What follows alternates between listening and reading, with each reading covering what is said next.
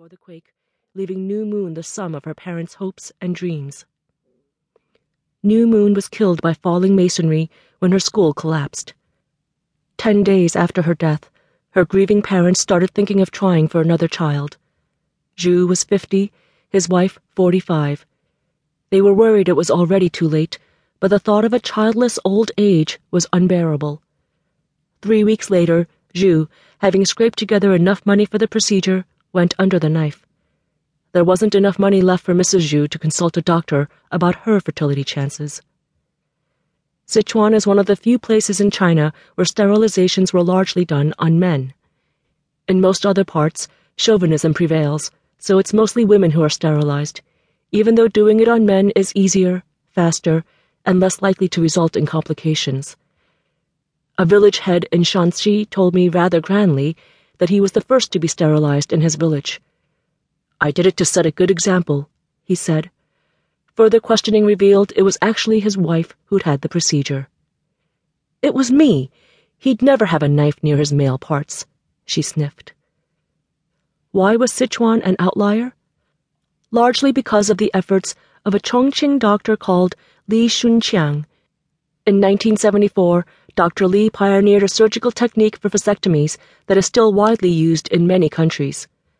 Called the no-scalpel vasectomy, it involves using a clamp to puncture the scrotum instead of the traditional method of making an incision. An American anthropologist who'd seen it done in 1981 in Chongqing described it to me thus: "You take a crochet hook, stick it into the scrotal sac, wiggle it about. It's very quick, about 5 minutes. So swift and easy was the procedure, it was sometimes performed in Sichuan's public spaces as an advertisement for family planning. The wide use of the sterilization technique played a major role in making Sichuan the model province for family planning. The talented Dr. Li went on to head Chongqing's Family Planning Research Institute and later retired as a senior family planning official. Zhu, who'd had this procedure done years before, was fortunate because doctors were able to successfully reverse the effects. The fertility clinic that had performed the procedure put me in touch with him. I asked a staff member there if they specialized in doing vasectomy reversals. Her answer was a swift and emphatic no. There was no money in it. Their clientele were yuppies, many experiencing infertility because of delayed childbearing, like me. They had many cases of clients having difficulties conceiving, having scarred their tubes through multiple abortions. This was an unexpected byproduct of the one-child policy, because many use abortion as a form of birth control. For a nation so open about controlling one of the after-effects of sex, the Chinese were surprisingly prudish when it came to teaching youngsters about the birds and the bees.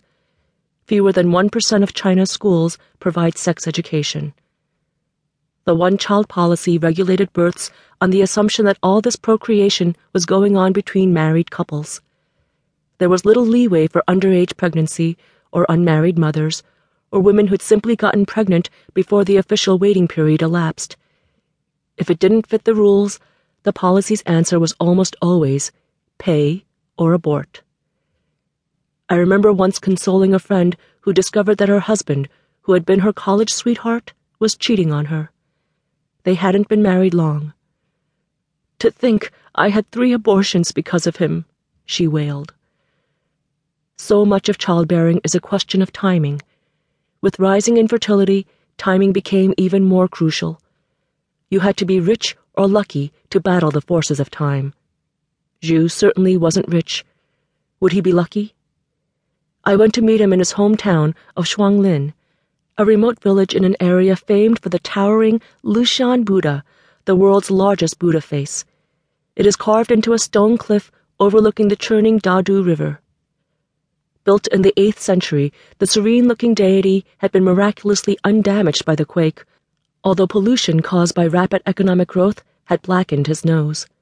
It also caused the stone curls of his hair to droop. Driving to Zhu's home, I saw plenty of examples of one-child propaganda. One mural showed a launching rocket and a handsome family trio, mother, father, and child of indeterminate gender, with the slogan, "Late marriage, late childbirth benefit both country and people." Another read, "Fewer births, swifter prosperity."